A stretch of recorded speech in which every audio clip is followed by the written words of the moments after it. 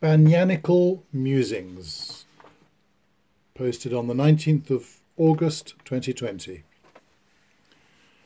My most prominent line of thought at the moment is what will my next project be? Having already made 4 pairs of trousers, 3 of them historically inspired, 4 shirts, 2 of which were totally hand-sewn, and a rain jacket. Note to self, I do not like working with nylon fabric.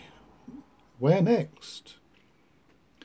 Having been watching far too many YouTubes this last few months, many of them to do with sewing period dress, I have elected to go for a man's banyan, a form of dressing gown or housecoat for the uninitiated.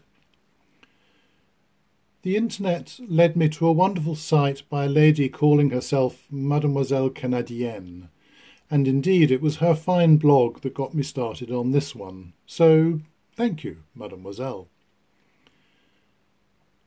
I am at the awkward stage of trying to sort the right fabric.